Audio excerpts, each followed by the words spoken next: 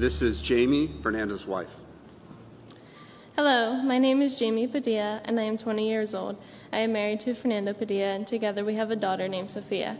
Tonight, I am here to confess that I am a believer in Christ, and from this day forward, I am going to live out my life for Jesus. With that said, let me tell you my story. The name Jesus didn't always have such a big impact on my heart. Now, I have always known of Jesus, but I did not truly know the depth of his love or how to love him. I went to church as a young child up until about 12 years old. At that time, I was going to hear the word. Or I wasn't going to hear the word. I was going because it seemed like it was the right thing to do. 6 years would pass before I'd attend church again. During that time, my life revolved around doing whatever it took to gain popularity, including disrespecting all of my authority. In the end, I lost friends and became distant toward those who cared about me. I found my happy place not in Jesus, but in the hands of peers. Then a couple of friends invited me to come to Harvest. I attended Harvest for only a few months. I wanted to be spiritually present, but I just couldn't commit. Not yet, so I left. 8 months later, I was invited once more by the same friends. This time was different. My husband, my daughter, and myself came. And 5 months later, we're still here, fully attentive and committed. However, this was not the time I had met Jesus. I remember meeting Jesus when I first started attending church as a child. Walking home one night during a thunderstorm, I got scared and I prayed the whole way home, and almost every day after that, I prayed for anything I could think of. Yet I slowly let myself slip away from our Father. I was about 17 when I allowed sin to take over, completely losing sight of the one who truly matters. Week by week, I was falling apart so bad that I shut everyone out. Then a friend noticed that I wasn't okay trying to get through life on my own. She was constantly there to reassure me everything would work out.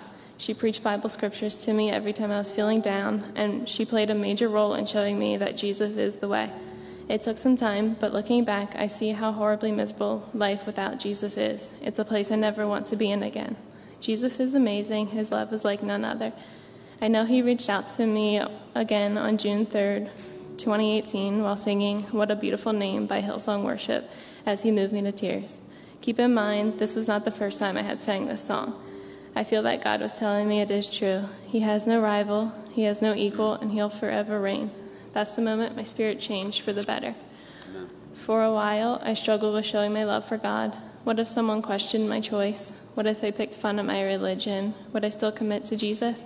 Today, the answer is yes. I am fully committing my life to him because he died for my sins, and it is my desire to live life the way he would want.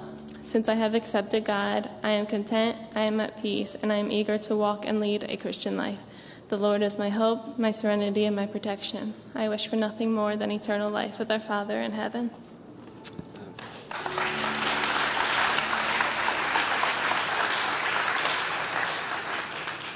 Jamie, there have been a lot of people throughout your life that we can clearly see that we're on mission.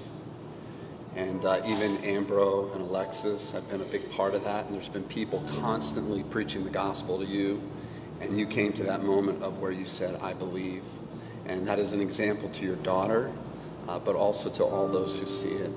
And so I am so excited that you've made this commitment and that you are showing the effect of your faith. Faith is unseen. But in this moment, we see the effect of your faith in your heart.